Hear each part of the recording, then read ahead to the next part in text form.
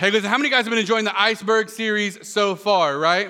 Iceberg series. So we talked about fear, we talked about unforgiveness, and I just want to kind of give a general overview of the iceberg series if this is your first Sunday with us or you hadn't been a part of the series so far. So what we're talking about with icebergs is that there are things in our life that when we look at them on the surface, they don't seem like that big a deal. But if we were honest with ourselves and we looked below the surface, below what people actually see, we would recognize that they actually are far more significant in our life and they control us more than we would like to admit. And so we talked about fear. We talked about unforgiveness, which I think everybody can look in their heart and recognize somewhere where we kind of have some unforgiveness in our life. How many guys got that person when you see him in Walmart, you pick a different aisle? Y'all know what I'm talking about, right? So, man, we all have something that we deal with. So we talked about it the last 2 weeks, and today we're going to talk about vanity. Turn to your neighbor and say vanity. Now, girls, we're not talking about the thing where you put the makeup on and all that stuff, all right? So we're talking about something totally different. Let's get into it. Our theme verse for this month, 1 Corinthians 15:58 says this, "Therefore, my beloved brethren, be steadfast and immovable, always abounding in the work of the Lord, knowing that your labor is not in vain in the Lord." And that God wants us, He wants us to be steadfast and immovable. And so steadfast means faithful. We want to be faithful to what God has called us to, and He wants us to be immovable. How many guys are ready to be at a place in your life with your relationship with the Lord that it doesn't matter what comes against you, you can be consistent with the Lord and not be swayed by the storms of life, right? So that's what we're talking about, being steadfast and immovable. Because I don't know about you guys, but there are some days I wake up and I'm ready to take on the world. There are some days I wake up and I just want to try to start all over again, right? Because life gets hard sometimes, but we want to be both steadfast and immovable. Turn to your neighbor and say, steadfast. Now turn to the person you just neglected on the other side of you. Say, immovable. That's right. Let's do it. Take out your sermon notes. Hopefully you got those on the way in the door.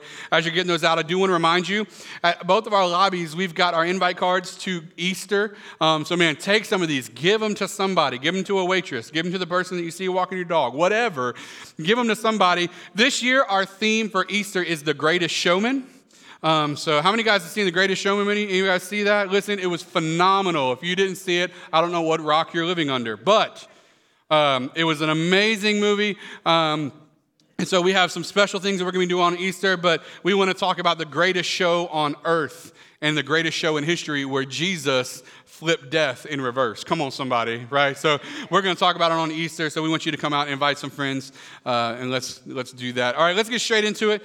So let's define what we're talking about when we say vanity. Let's have a look at one of the definitions of vanity here.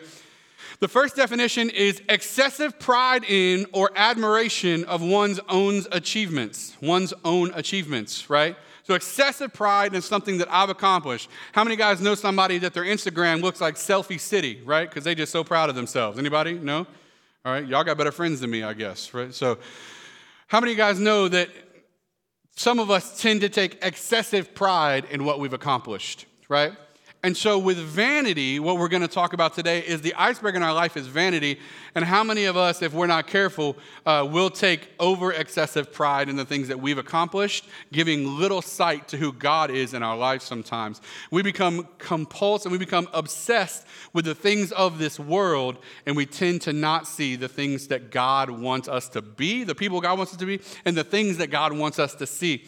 Now, I thought the second definition was pretty interesting because the second definition is the quality of being worthless or futile. So how about when we have excessive pride in our own achievements, it's actually worthless and futile. There's a thought, right? Ponder that. Turn to your neighbor and give him a funny look. All right, so, right, interesting. So vanity, let's get into it. Dealing with the ice of vanity. We're going to go somewhere today because the ultimate end goal for us today is not actually to be talking about vanity as much as it's to be talking about peace. But I think for many of us, we have to deal with the excessive pride of certain things in our life so that we can recognize where our peace is at. All right, so turn to your neighbor and say vanity. Look back at him and say peace. That's where we're at today. Let's get into it. Dealing with the ice of vanity. Number one, when we're dealing with the ice of vanity, we have to recognize what drives us. We have to recognize what drives us.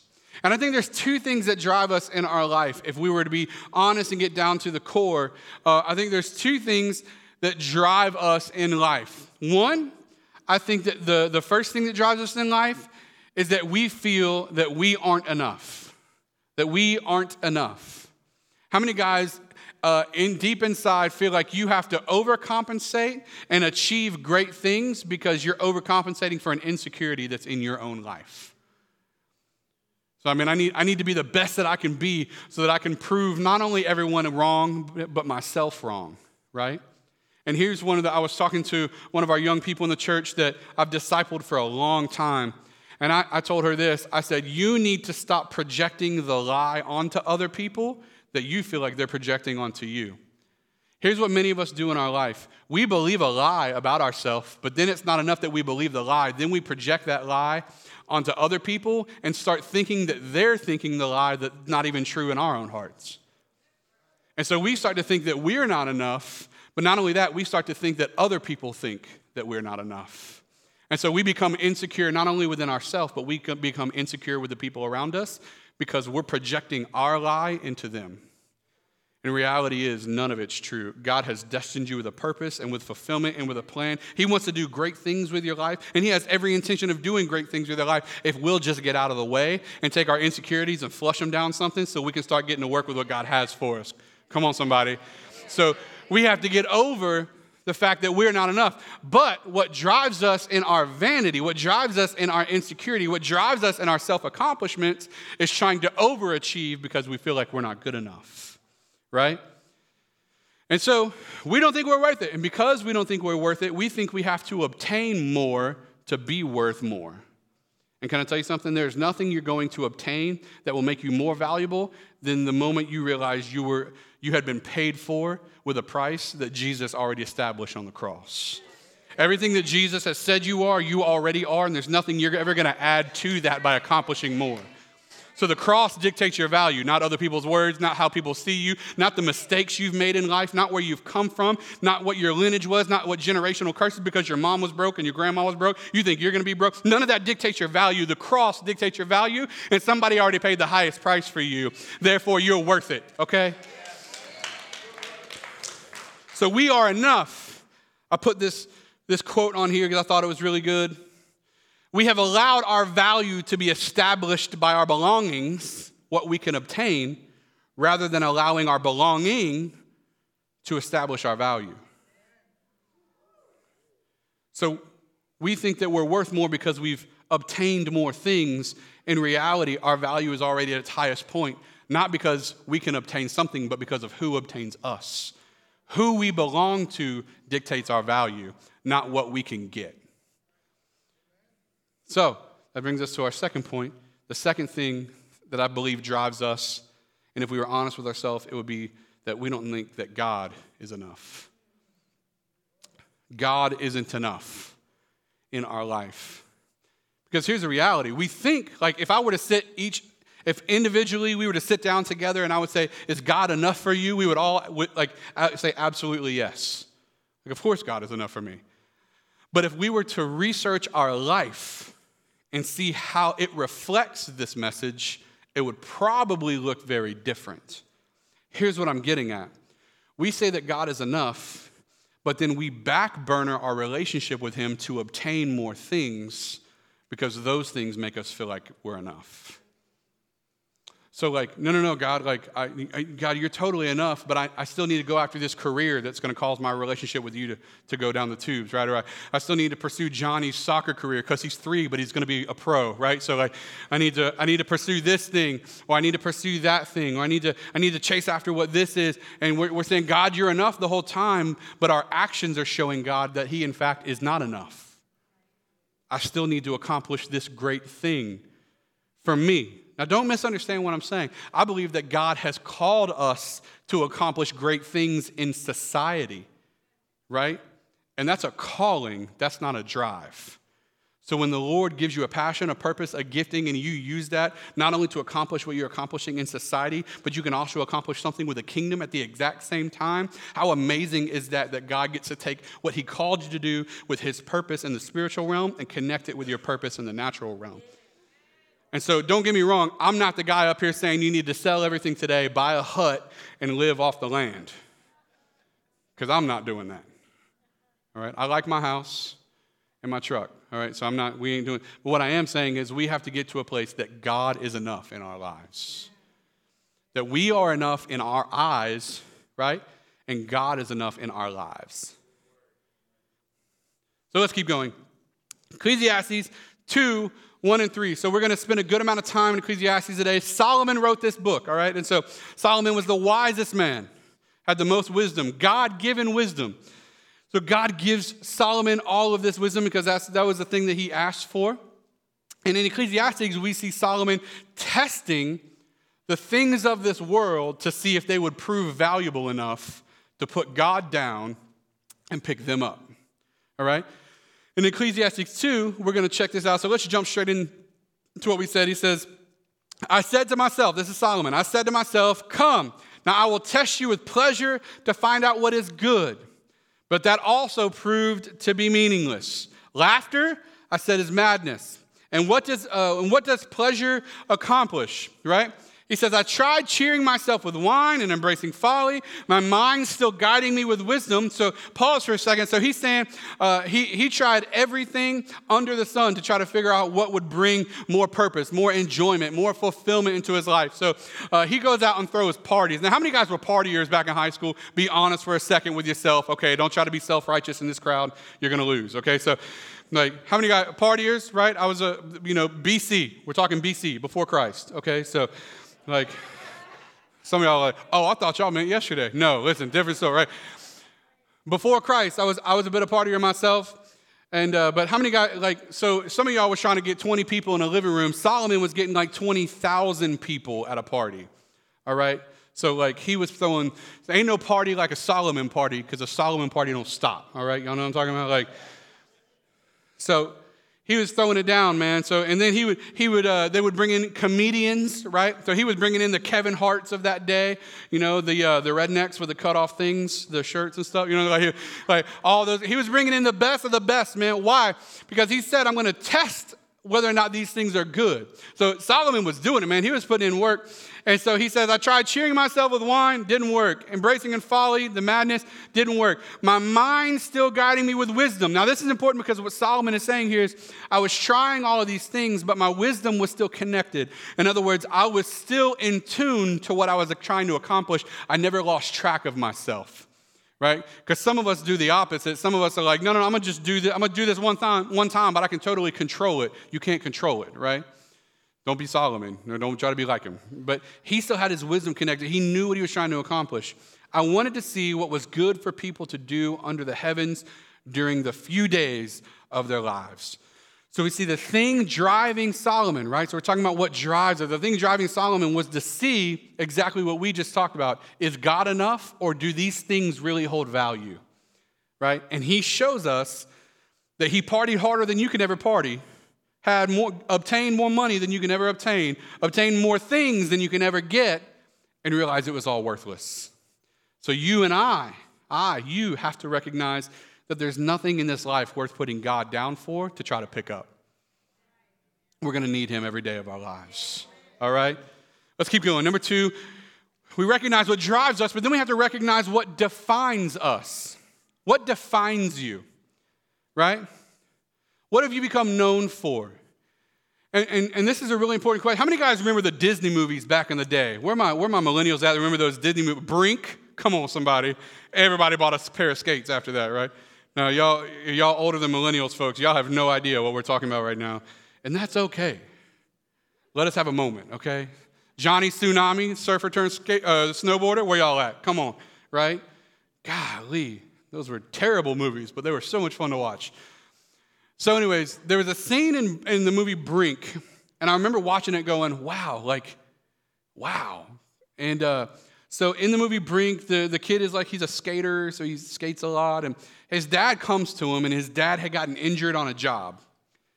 And he was telling Brink how he should be identifying himself, right?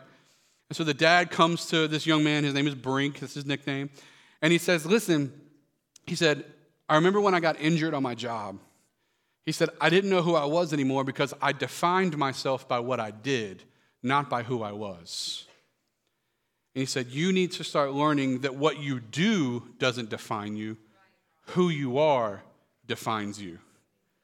I said, my God, Disney dropping wisdom bombs right here. Y'all know what I'm talking like? But how many of us in life haven't caught a hold of that yet? We still think, like, we self-identify with the thing that we're the best at. And can I tell you something? Ministry, that doesn't get easier. Like, what happens for you? Let's say you're I don't know anyone who is a professional golfer, but let's just roll with it, all right? Maybe Bo's in here somewhere, I don't know. But if you're a professional golfer and you have learned to define yourself with what you're great at, what happens the day you get in a car wreck and you can never do it again? You automatically go through depression because you lose the thing that defines you your whole life. Now, we can take that out of such a serious scenario, but bring it down to where we are. What happens when you no longer do the thing that defines your value, right? What happens is you lose track of who you are. But if who you are is always defined by whose you are, you never lose that identity. In other words, if Jesus is always the identifier for you, then you never lose track and you never lose the roadmap back to where your source comes from, because Jesus already said in his word, he'll never leave us nor forsake us. That means he's in this for the long haul. That means we can always come to him. We can always come back to him. He's always here for us. In other words, Jesus isn't going anywhere. And since my identity is in Christ, since my identity and my value comes from what Jesus already said I'm worth, I never lose track of who I am, and I never lose track of what I'm worth. I never lose track of what drives me, and I never lose track of my identity and what defines me. Why? Because I never lose track of what I'm connected to. Jesus is the constant in my life, no matter what comes and what goes. Therefore, my value stays regardless. You lose your job tomorrow, if your value's in Christ, you didn't lose anything yet. You're just looking for what Jesus is going to bring. Doesn't mean we don't lose some sleep sometimes. Come on, somebody, right? But Jesus dictates our value. So we have to recognize what defines us. Let's keep going with Ecclesiastes 2. We're going to jump down 4 through 6 here. So Ecclesiastes 2 says this, I made great works. So Solomon starts talking about all the things that he did, all the things that he accomplished. I made great works. I built houses, planted vineyards for myself. I made myself gardens and parks and planted in them all kinds of fruit trees. I made myself pools from which to water the forest of the growing trees. So here's the deal. You go to Israel right now. I was just in Israel 2 years ago. If you go to Israel right now, the pools that Solomon built are still there. So he built them into the caves, he built them into the hills, he built them in the cave. And what he did is he actually built an irrigation system for his trees, so that when the dry seasons came, the pools that were built into the caves that were holding the water would be the irrigation system for the trees that he planted. So not only did he plant trees, he built an irrigation system to give water to the trees during dry seasons, so that year-round and for eternity, Solomon will be known for doing great things. But even in what defined him, it wasn't enough. And what we have to realize is what defines us, if it's anything outside of who Jesus is, we lose track of that. And we have to understand, we have to come back to who God is, right? Number 3, then we have to determine what's missing. Turn to your neighbor and say, what's missing? We have to determine what's missing. So if we're recognizing that something that's driving us shouldn't be driving us, and something that's defining us shouldn't be defining us, then we have to come to grips with what's missing, right? So we jump down to Ecclesiastes 2:11, and it says this, yet when I surveyed all that my hands had done, right? Which I got a feeling that Solomon didn't actually do much of this. He had people to do it for him because he was really, really rich. Anyway, so yet when I surveyed all that my hands had done and what I had done, or what I had toiled to achieve, everything was meaningless. A chasing after the wind, nothing was gained under the sun. In other words, Solomon is saying none of it was worth it. None of it created value. None of it gave me more pleasure than what God gave me having him in my life. There's nothing you're going to accomplish and or obtain, because what's missing, and this is where we want to kind of hone in on what's missing in our life, because what's missing in our life and what we try to replace with our vanity, so what we try to replace with our accomplishments, what we try to replace with what defines us, what we try to replace with all of that, we're trying to replace with vanity, right? So what all those things, what's really missing in our life is one word. I want to give it to you. It's called peace. Like, how many have ever laid down at night before and you You laid down, your body was tired, your mind was tired, but you were still restless. Like your spirit was restless. And God wants to bring peace into our life. This is where we see Philippians 3 come in, and I want to show you some words of Paul for a second, because he kind of touches on this a little bit. He says, I once thought these things were valuable, but now I consider them worthless because of what Christ has done. Talking about all the things we can obtain, all the things we can have in life, all worthless because of what Christ has done. Yet, yes, everything else is worthless when compared with the infinite value of knowing Christ Jesus, my Lord. For his sake, I have discarded everything else, counting it all as garbage so that I could gain Christ. In other words, we see Paul saying, like, man, you can have it all. Take it all if I can have Christ. Like, you can take everything if I can have, it's all garbage, it's all worthless if I can't have Christ. Give me Jesus and whatever he wants to bring into my life, but I'm not going to go out trying to create my own value with what I can obtain and lose track of the most important thing in my life, which is Christ. Right? And so the idea, and so I want to give you a word, one word in the Bible is called shalom. And shalom in the Bible means peace, right? But it's a different kind of peace than just like peace, right? So it's a different kind of peace. Shalom means a peace that can only be understood with a connection to God's Spirit. And see, many of us, we feel like we're at peace when things aren't going wrong, but there's still a restlessness in us that we lose track of. And so I want to show you, I brought something for you guys to kind of, I want to paint a picture for you, not literally paint, but I want to kind of show you something, help you understand what I'm talking about. How many guys ever seen one of these before? These little toys. If you're a parent, you have, right? Where the little shape and like only a shape fits into, we're trying to teach our kids what a circle is. Y'all know what I'm talking about? Don't play dumb. Y'all know what I'm talking about. Okay. You parents know what this is because you've stepped on the triangle at 2 a.m. on the way to get a cup of water out of the refrigerator. You know what I'm saying?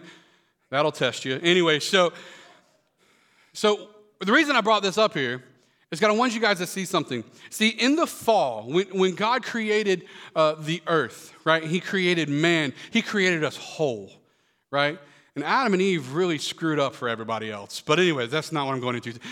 When sin entered the world, what happened is where we were whole, God literally removed a part of us from us. So we were whole, we were complete. Everything was in us, and we were designed exactly the way God wanted us to be. But when we sinned, what we said is, I want something else more than I want God, right? And so what God did is a part of us left us, and that part that left us is peace. Right? Which is why our spirit is in a constant state of restlessness, right? Until we become whole with God again. So, but here's what I want to show you that we do, right? The space that's missing is right here, right? The space that's missing is right here. And it's really, really simple. God is the only thing that can fill it. You with me? God is the only thing that can fill that space. But here's what we try to do. Rather than going to the source to get the space filled, rather than going to who can fill it because he designed it, rather than going to that, what we try to do in our life is we try to figure out how we can fill it, right? So we go out and get some trophies, right? Some accomplishments. How many guys got trophies, right? You're the best boss in the whole world or whatever, right? Like #1 salesman of the whatnots and whoever, like, you know what I mean? You sold more jelly beans than anyone. No, listen. Like, we all go out and we get trophies, we get awards, but guess what? It doesn't matter how big your trophy is because it's not that it's too big or too small, it's that it's not the right size. See, the void in our life, the space that we need to be taken up, it's not about filling it with something bigger, it's about filling it with something that's right. So we can go out and get awards, but it doesn't make us feel any better. We can go out and we can read books and watch movies to transport us to a different world so we can forget about our problems for a little bit. Guess what? Still doesn't fit. I couldn't bring a whole truck on stage, so I brought one of these. Y'all know what I'm talking about? So, like, we can go out, we can buy a bigger truck, we can buy a bigger house, we can buy a better car, we can buy a faster car, we can get jet skis and boats. Guess what? It doesn't fit because it's not a matter of getting something bigger. It's not a matter of getting something brighter. It's not a matter of getting something flashier or something more expensive. It's about getting the right thing that fills the void and it makes us whole again. And man, in life, we find ourselves trying to accomplish things, and we find ourselves trying to fill this void in our life with everything we think we need when we don't recognize that we've already been told what we need. Man, God's Spirit alive in us. What is the driving force behind you today? What are you trying to accomplish tomorrow? And if the answer isn't what God wants for me, but your self-promoted ideas for your life, then you're always going to be at a state of restlessness because you've not connected to what God wants to fill in your life. Your peace can only be found in who God is for you and in your life. You'll never fill it on your own. So, it's not so much that the iceberg is about vanity as much as vanity is the overcompensation for a lack of peace. I try to accomplish great things because I desperately need to fill this void in my life, but you'll never fill it because it's a void only built for God to fill in your life, right? Number 4, how do I get peace? That's the big question, right? So how do I get it? How do I get peace? Well, here's the deal, folks. When it comes to peace and when it comes to what's missing in your life, there's only one thing that you need, and there's only one way that you fill it, and that's that you fill the void, you fill the space with the only thing that fits in the space. Let's go back to Philippians real quick. It says this, Philippians 3:12 and 14, Paul comes back again. He says, I'm not saying that I've got it all together, and I'm not saying I've made it, but I am well on my way, reaching out for Christ who has so wondrously reached out for me. Friends, don't get me wrong. By no means do I count myself an expert in all of this. Listen, folks, even Brad, your pastor, fails at the idea of trying to prove my own worth sometimes. But here's what I have to come back to.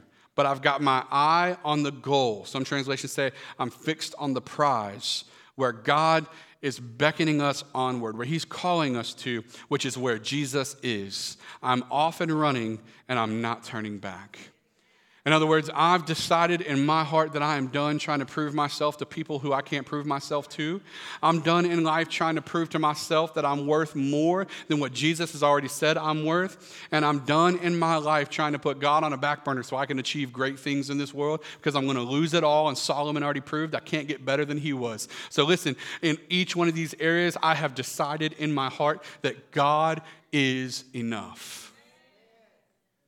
And if you want to step into a place of restfulness as opposed to restlessness, if you want to step into a place of peace, then you have to allow yourself to be completed, not by what you do, but by who he is. God has to be enough in your heart. Let's jump down to Ecclesiastes 3:11. Solomon gives us one more word here. He says, yet God has made everything beautiful for its own time. He has planted eternity in the human heart. And this right here was the part I wanted you to see. He has planted eternity in the human heart. And the reason I wanted you to see that is that he has put inside of me, inside of you, each one of you, he's put inside this idea of eternity and this idea that I need to belong to a God that holds eternity. And so he's already put eternity in our hearts, which means that we're only going to find rest in the thing or in the person that doesn't bring me temporary rest, but brings me eternal rest.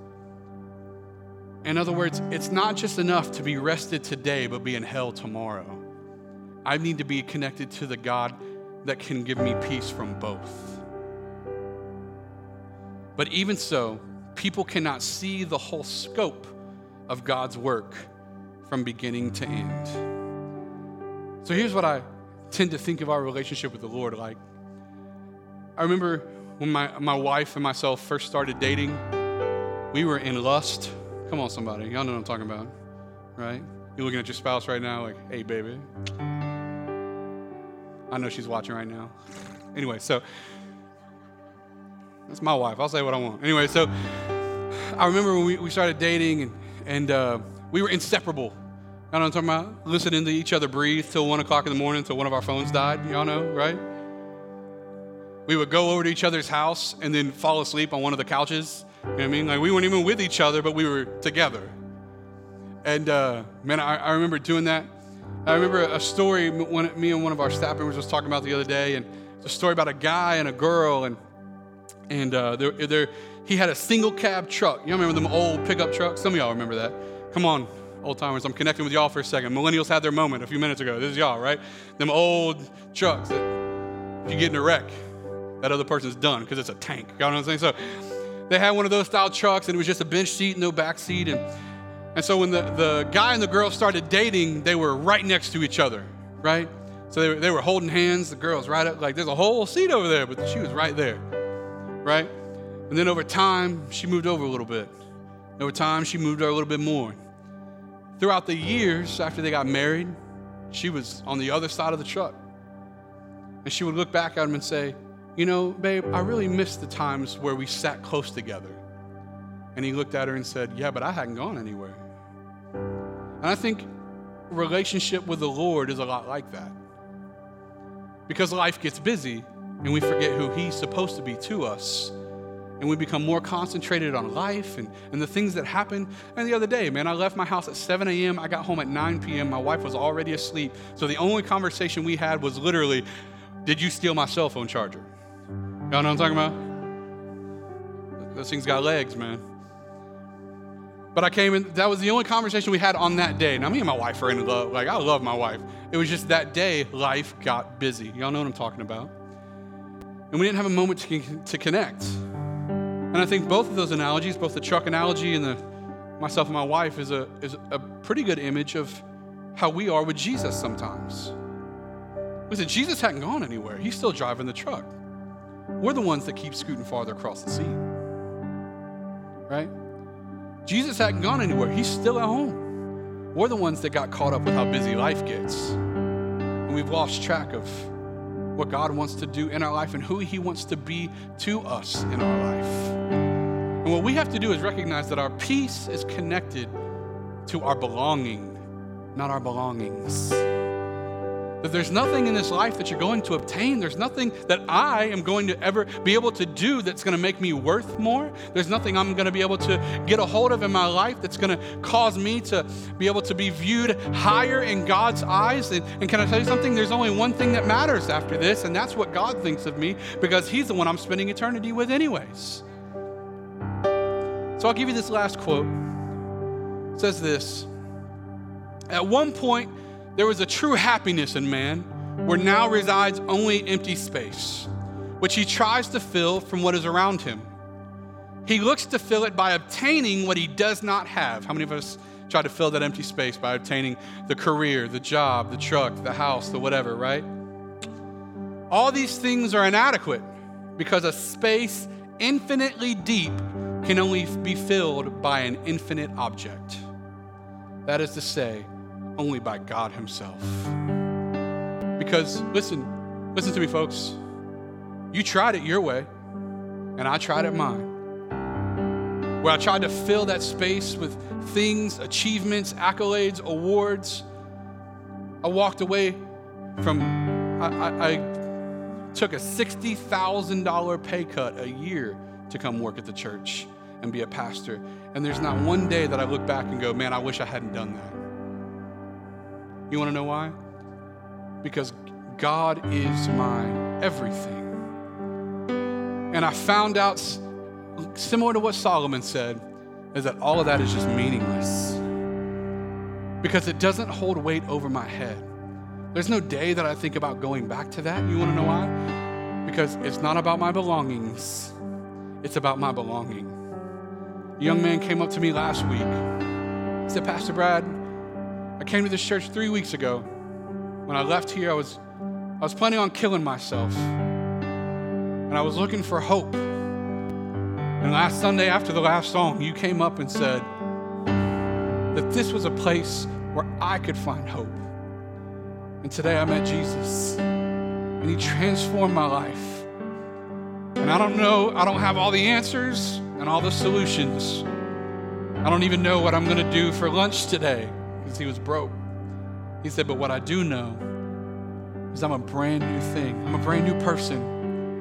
And Jesus is in control of my life now. And can I tell you something today? Yeah, sure. Yeah, I mean, amazing. Give God praise for that, but can I tell you something today? There's not a dollar figure that does that. There's not a plaque I can put on my wall that makes me feel the way that made me feel.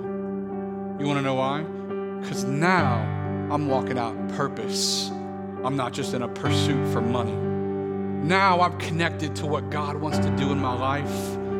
And now I've stepped into where I transform people's lives. And maybe you're never gonna be a pastor. Maybe you're never gonna stand behind a pulpit. Maybe you're never gonna preach a message on a platform. Maybe you're never gonna do any of that. But can I tell you something? That God has a purpose, that if you work at the bank, if you work at the hospital, if you work at the restaurant, he's putting broken people in front of you that need the hope of Jesus. And if you can connect your purpose, stop being so focused on chasing after the paycheck that you lose track of the purpose, that God is gonna put broken people in front of us every day when he knows he can trust us, that when we get off of what we're trying to accomplish in ourselves, we can get fixated on what God destined us to do, and that's to be the salt and the light of the earth around us so that we can bring flavor. That means so that we can bring a difference. That means so that we can bring Jesus to the scene, and we can introduce change, and we can introduce hope where there's hopelessness. We can introduce peace where there's restlessness, and we can tell them about a God that makes them belong to something great, as opposed to being in a constant pursuit after obtaining great things. And when we get fixated on our purpose, we can connect to who God wants us to be. How many guys are ready to join me in a pursuit after peace, because we're in a pursuit after Christ? Come on, somebody. You guys with me today? Let's pray. Father, we just come to you, God, and we just love you today. We thank you that you are hope to the hopeless. God, that you renovate the broken. You restore, God, us into a right place.